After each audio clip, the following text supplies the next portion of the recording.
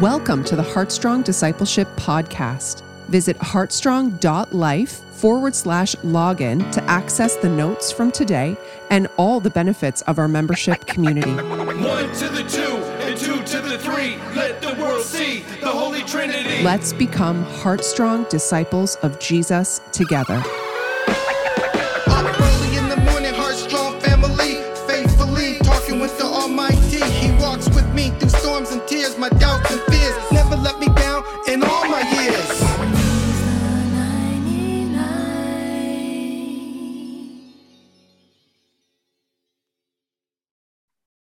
Wonderful. Thank you so much, Lise. That is fantastic. Well, as Lise just said, we are in the last week of the spring and summer season of Heartstrong, but we're not in the last week of Heartstrong because we're going to be back next week. So if you have had a chance to register for the Heartstrong Life Group, that is amazing. We're so thrilled to be able to just continue. We're going to use the same Zoom link. We'll all be here next week diving into the epistles, starting in 1 Corinthians. So we're very excited for that. And we have a little team of facilitators that is coming together. And so we're so excited to be able to hear from you as we dive into that and just continue growing as Heartstrong disciples together. Well, let's start with our scripture today for the month of September. If you have it in front of you, you can read it. We've been doing it every single day. You probably already know many parts of it from memory, from reading it every day, but let's say it together. So Jesus said to them, "When you have lifted up the Son of Man, then you will know that I am he, and that I do nothing on my own authority, but speak just as the Father taught me. And he who sent me is with me. He has not left me alone, for I always do the things that are pleasing to him." As he was saying these things, many believed in him. So Jesus said to the Jews who had believed in him, "If you abide by my word, you are truly my disciples, and you will know the truth, and the truth will set you free." Lord Jesus, as we dive into your word today, God, again, we want to be truly your disciples. We want to abide in your word.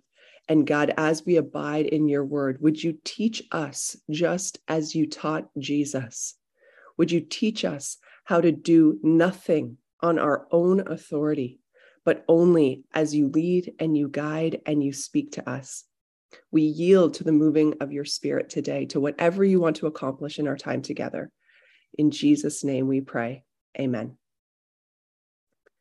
Well, the book of Ruth illustrates in such a beautiful, beautiful story our focus for this month. Ruth is one who abides in the truth that she must be dependent on God, completely dependent on God. And we see this all throughout her story. She follows Jesus in the way of humble servanthood.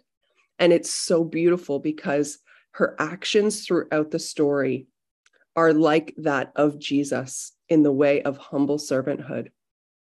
And she practices embracing intimacy, transformation, and emotional health as they've been through a tragic story, but allowing God to redeem every detail of that story. And so we can truly follow in the example of Ruth and this story that has been placed in the middle of the Bible through wars and tragedy and so many extreme details. This beautiful love story placed right in the middle. The book of Ruth is the classic love story of the Bible.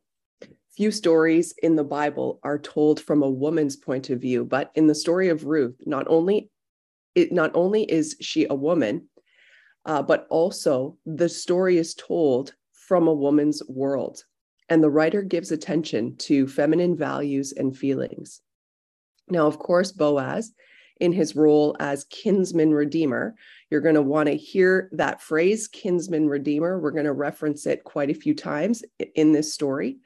Cuts a striking figure as a man who embodies the Lord's own kindness. So we can see through the character of Boaz, God's kindness through him in the story. This story exalts virtuous womanhood, and strong manhood. This book highlights how God's people experience his sovereignty, wisdom, and covenant kindness. There's that word kindness. Again, we're going to see a thread of kindness through this story, just like when Padre Ken talked about how the law was about God's kindness, how to teach us how to be kind to one another and God's kindness towards us. We see this thread of God's kindness coming up again in this story. These often come disguised in hard circumstances and are mediated through the kindness of others. Let's pray for the Holy Spirit to bring us revelation of this attribute of God's kindness towards us, even in the midst of our hardship, but also how we can be the hands and feet of God's kindness towards others. Is God working this way in your story? Is there pain and brokenness that needs redemption? Perhaps hope is clinging closer than you realize. The story of Ruth is written at the time of the Judges, but there's nothing written to elude that the harsh circumstances of the day, they're in the midst of a famine, were a result of God's judgment against God's people's actions, like we saw through the book of Judges. Although we see in the story that Naomi views her circumstance as God being against her, when we believe something wrongly, it can deeply affect our perspective on our circumstance. Something to think about there. Another interesting thing about this time was the repeated cycle of God's people crying out to God for a king, God giving them what they wanted, only to repeat the cycle of falling away from him yet again. The story of Ruth is setting the stage for the most godly of all the kings, King David.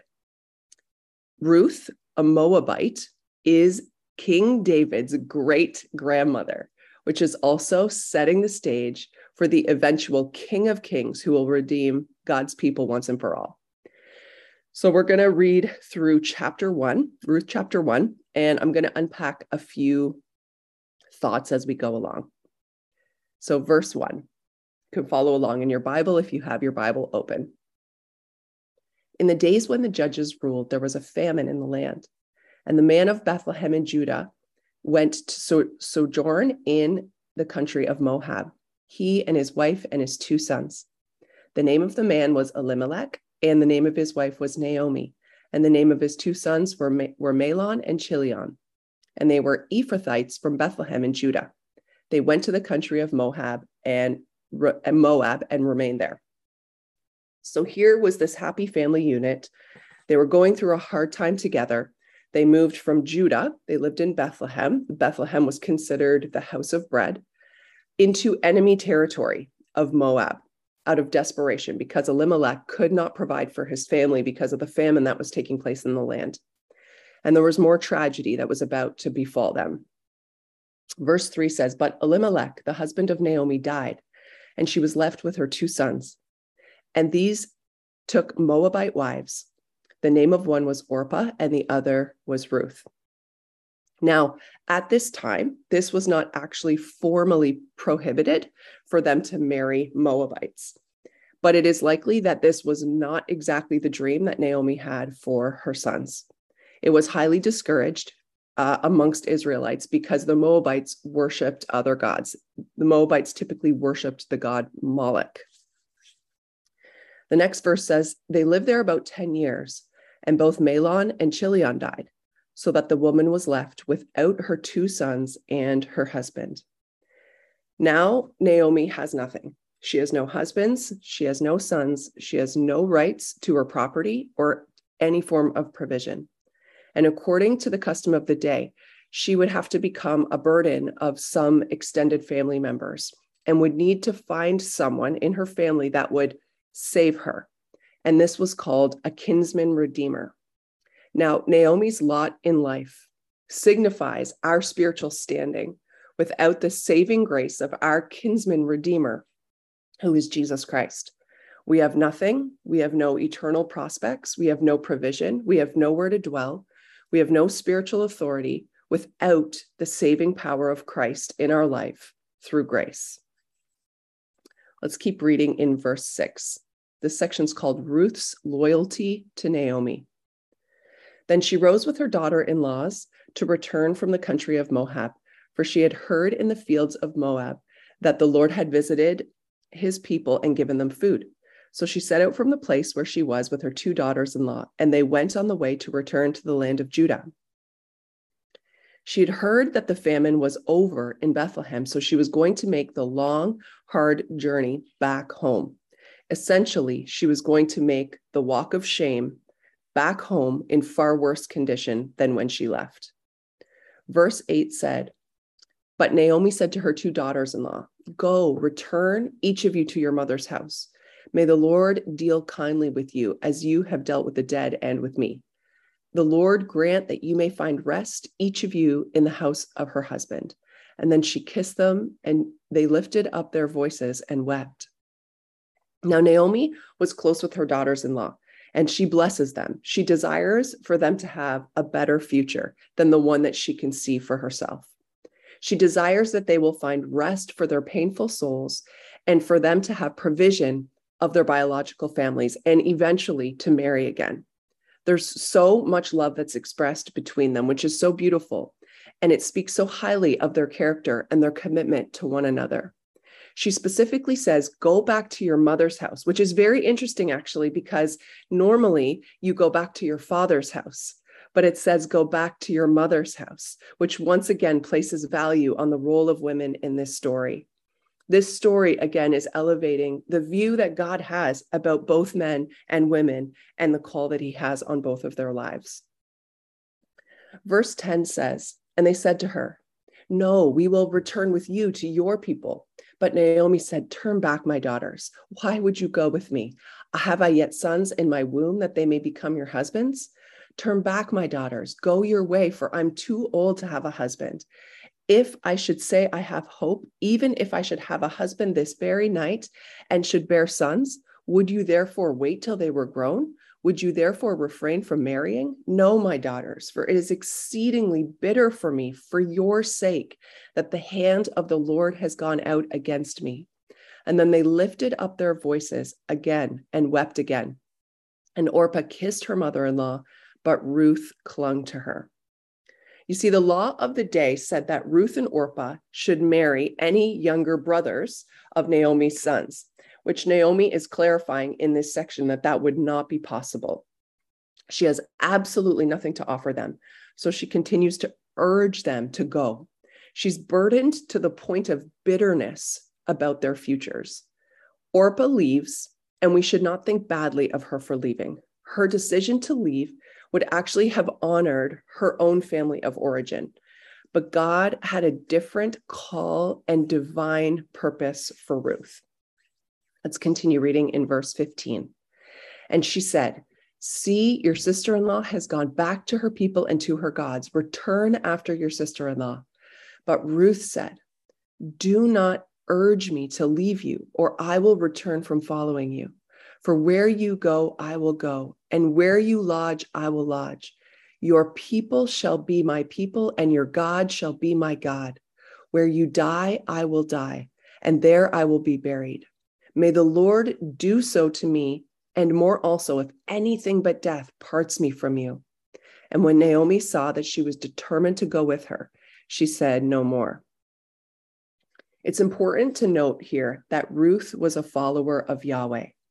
She had committed her whole life to following him through committing her life to following Naomi until death.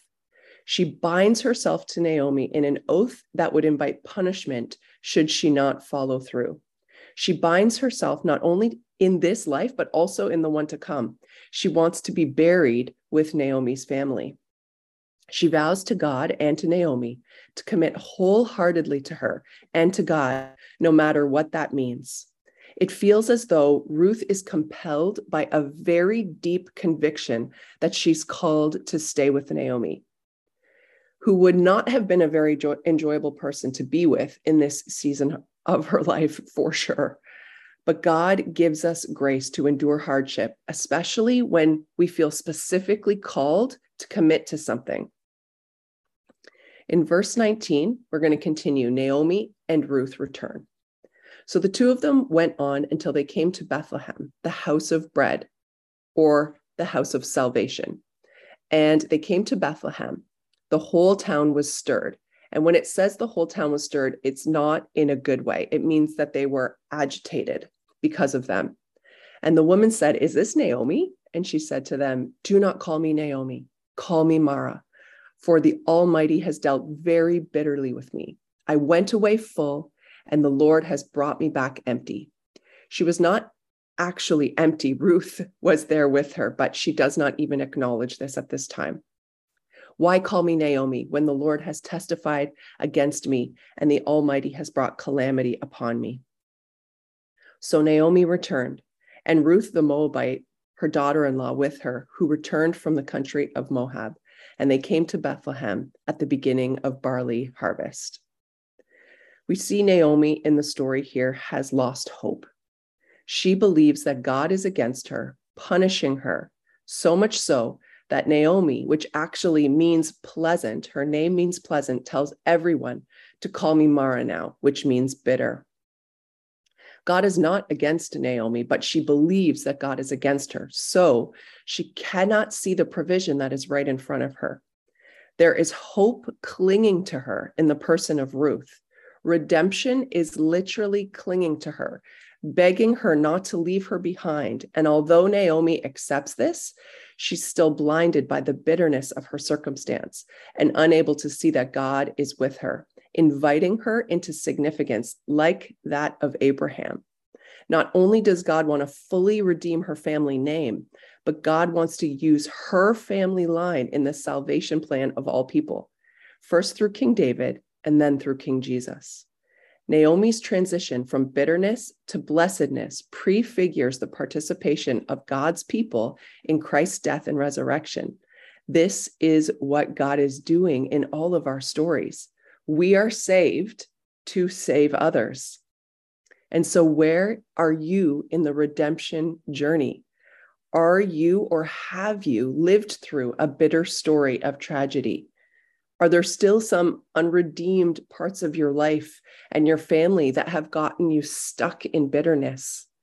And would you allow God to use the darkest, most painful parts of your story to bring out the miracle of redemption? Have you ever considered the possibility that the tragic circumstances of your life could be the very setup for the most epic redemption story for you and for others through you? Let's dive into some additional thoughts and observations on the book of Ruth. One of the key themes that we find in this book, as I mentioned before, is kindness.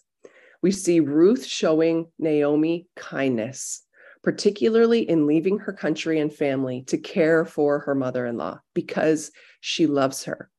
And human kindness actually reflects the kindness or the steadfast love of the Lord that he shows to his people. Have you ever thought of kindness as having that much weight and that much value? That actually simple acts of kindness could be us being the hands and feet of Jesus extended to other people? Kindness is actually a much more powerful thing than we realize. The other theme we see in this story all throughout the book is redemption. Redemption is bound to kindness. How interesting is that? And it is at the heart of this story. And the word redeem or redeemer or redemption actually appeared 23 times in these short 4 chapters. We also see the book of Ruth full of contrasts. We see contrasts like living and dead. We see contrasts like find and seek, or find and seek rest. We see pleasant and bitter, Naomi's name. We see full and empty, Naomi saying, I was full and now I'm empty. And then we see last and first kindness. And isn't it so fascinating? Because in the very gospel of Jesus Christ, we see so many contrasts. Followers of Jesus have joy in hardship. The gospel gives us life through death. When we are lost, we are found. The first shall be last. The weaker gifts given the greater glory. What is done in secret shall be rewarded. The greatest in the kingdom is a servant of all. So we see these contrasts thread throughout the entire gospel. The story of Ruth continues the salvation story at work in the narrative of Scripture. Now watch this progression, with whom Ruth has a significant role in the story. So as a foreigner and ancestor of David, Ruth is a forerunner of the universal blessing that Christ's redemptive work ushered in. Many Old Testament prophecies anticipate a new David reigning over Israel and incorporating the Gentiles, Ruth's a Gentile, into this benevolent empire. This expectation is fulfilled in Jesus Christ. In him, the gospel is preached beforehand to Abraham. So now we're going all the way back to the very first promise that all nations will be blessed. And this begins to be fully realized through Christ. David's throne is reestablished forever.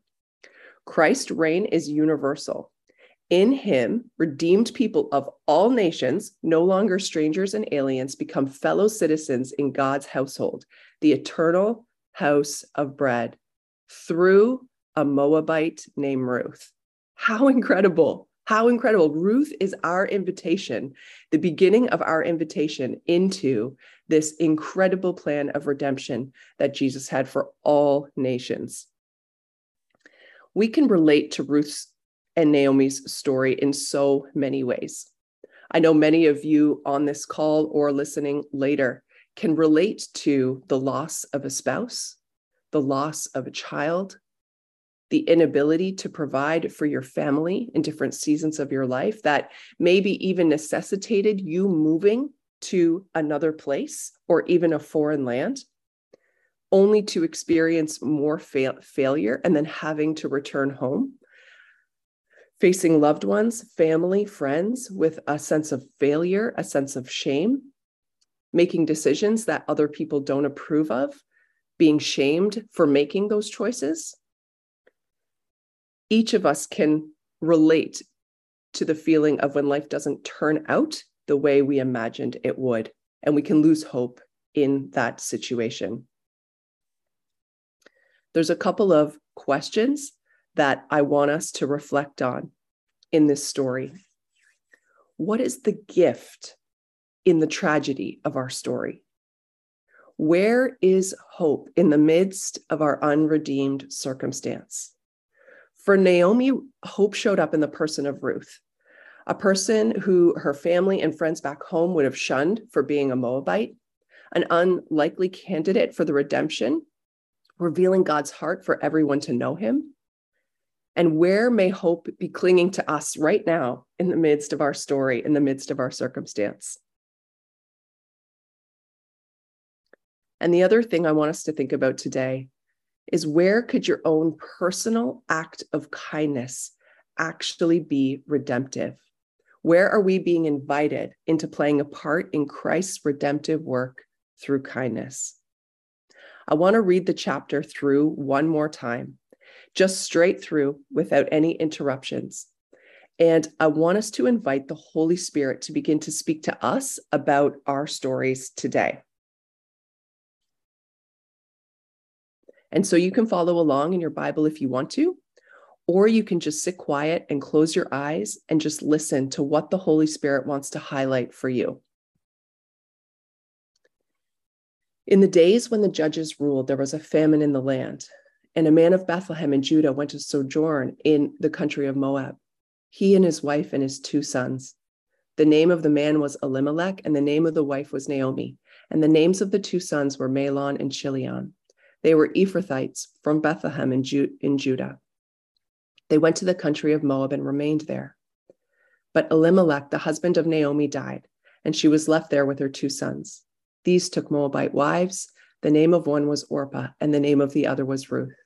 They lived there about 10 years. Both Mahlon and Chilion died, so that the woman was left without her 2 sons and her husband. Then she arose with her daughters-in-law to return from the country of Moab, for she had heard that in the fields of Moab that the Lord had visited the people and given them food. So she set out from a place where she was to return with her 2 daughters-in-law, and they went on their way to return to the land of Judah. But Naomi said to her 2 daughters-in-law, "Go, Return each of you to your mother's house. May the Lord deal kindly with you as you have dealt with the dead and with me. The Lord grant that you may find rest, each of you in the house of her husband. And then she kissed them, and she lifted up their voices and wept. And they said to her, no, we will return with you to your people. But Naomi said, turn back, my daughters. Why will you go with me? Have I yet sons in my womb that they may become your husbands? Turn back, my daughters, go your way, for I am too old to have a husband. If I should say I have hope, even if I should have a husband this night and should bear sons, would you therefore wait till they were grown? Would you therefore refrain from marrying? No, my daughters, for it is exceedingly bitter to me for your sake that the hand of the Lord has gone out against me. Then they lifted up their voices and wept again. Orpah kissed her mother-in-law, but Ruth clung to her. And she said, see, your sister-in-law has gone back to her people and her gods. Return after your sister-in-law. But Ruth said, do not urge me to leave you or to return from following you. For where you go, I will go, and where you lodge, I will lodge. Your people shall be my people, and your God shall be my God. Where you die, I will die, and there I will be buried. May the Lord do so to me and more, if anything but death parts me from you. And when Naomi saw that she was determined to go with her, she said no more. The two of them went on their way, and they came to Bethlehem. And when they came to Bethlehem, the whole town was stirred because of them. And the woman said, is this Naomi? She said to them, do not call me Naomi. Call me Mara, for the Almighty has dealt very bitterly with me. I went away full, and the Lord has brought me back empty. Why call me Naomi, when the Lord has testified against me, and the Almighty has brought calamity on me? So Naomi returned, and Ruth the Moabite, her daughter-in-law, with her, who returned from the country of Moab. And they came to Bethlehem at the beginning of the barley harvest. Many years ago, one of the pillars of our church family, Nell Bain, she fell on some hard circumstances. Like Naomi, her life took an unexpected turn after a fall in the church parking lot on an icy winter day. She was a woman of God, and she was a mentor to many of us, some of whom are on this call right now. And there was a group of young women who would meet each week in a small group with her in her palliative care room to seek the Lord together, to pray and worship and fellowship together. And I remember this one sacred day in her palliative care room, not long before she went to be with Jesus. She was unable at the time to speak or move. And I remember visiting her, and we invited the Holy Spirit to be present with us. And I spoke into the power of her faithful investment into so many young women, and how loved she was and how honored and valued she was to so many. And we worshiped together to a song called All Things New. And we both wept from our toes, as it was almost as though we could both see the Lord making every part of her broken body new, a promise of hope in the midst of tragedy. And so today, as we prepare to close, I want to play that song for you. And I pray that God would give you a fresh view today of every unredeemed part of your story, every unmet dream or pain or loss or brokenness of the world. And today that you would receive instead a fresh promise of redemption, that Jesus is making all things new, that even in the midst of the tragic parts of our story, that hope is clinging. So I'm going to have Cindy play the song. And again, it's about 7 minutes long. So if you do need to leave for work, feel free to do so while the song plays. Once we're finished with the song, we'll take some time for discussion together. But let's just take a moment and just reflect on our own stories and what God is doing in our stories.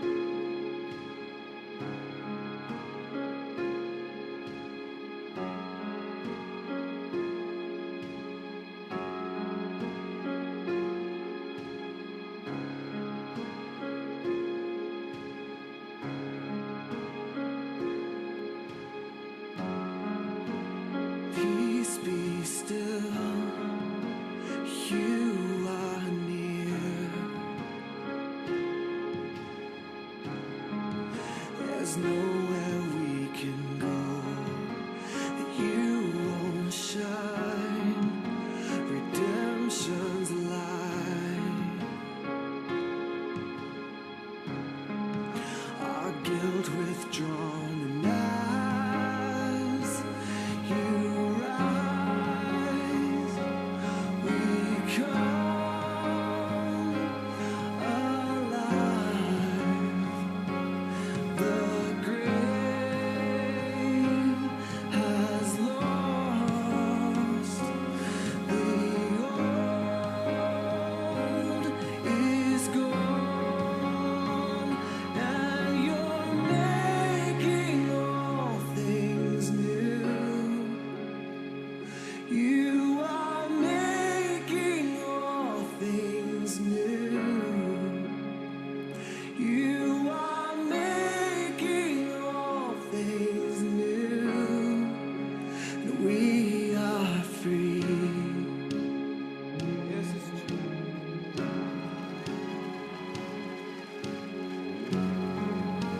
Hope is found. You are here. Our hearts forever sealed by this love came for us.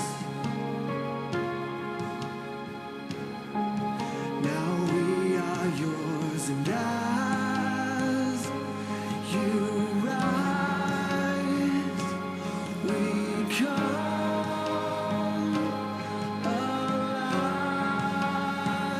and you're making all things new.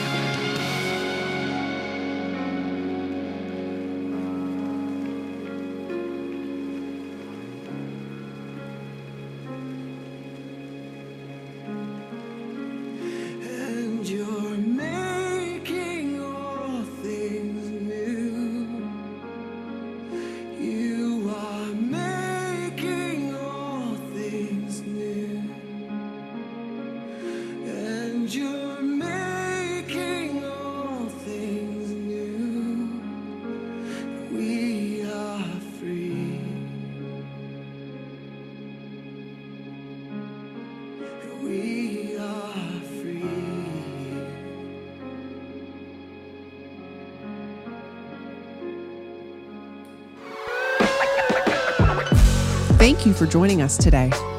Have you become an official member of our Heartstrong community? Visit heartstrong.life and click membership to sign up. Once you've registered, you will receive an email with links and tips for how to engage everything that Heartstrong has to offer. As a member, you will have access to so much incredible discipleship content found on the members page, such as all of our weekly Bible study events, a monthly training plan with disciplines and practices and discipleship questions to help guide you on your discipleship journey. We also have our most recent Bible study video, all of our teacher Bible study notes, and an on-demand video archive of all of our Bible studies that we have ever done. And lastly, every month, we create and curate content to encourage you on your discipleship journey. So what are you waiting for? Visit heartstrong.life and join today. Let's become Heartstrong disciples together.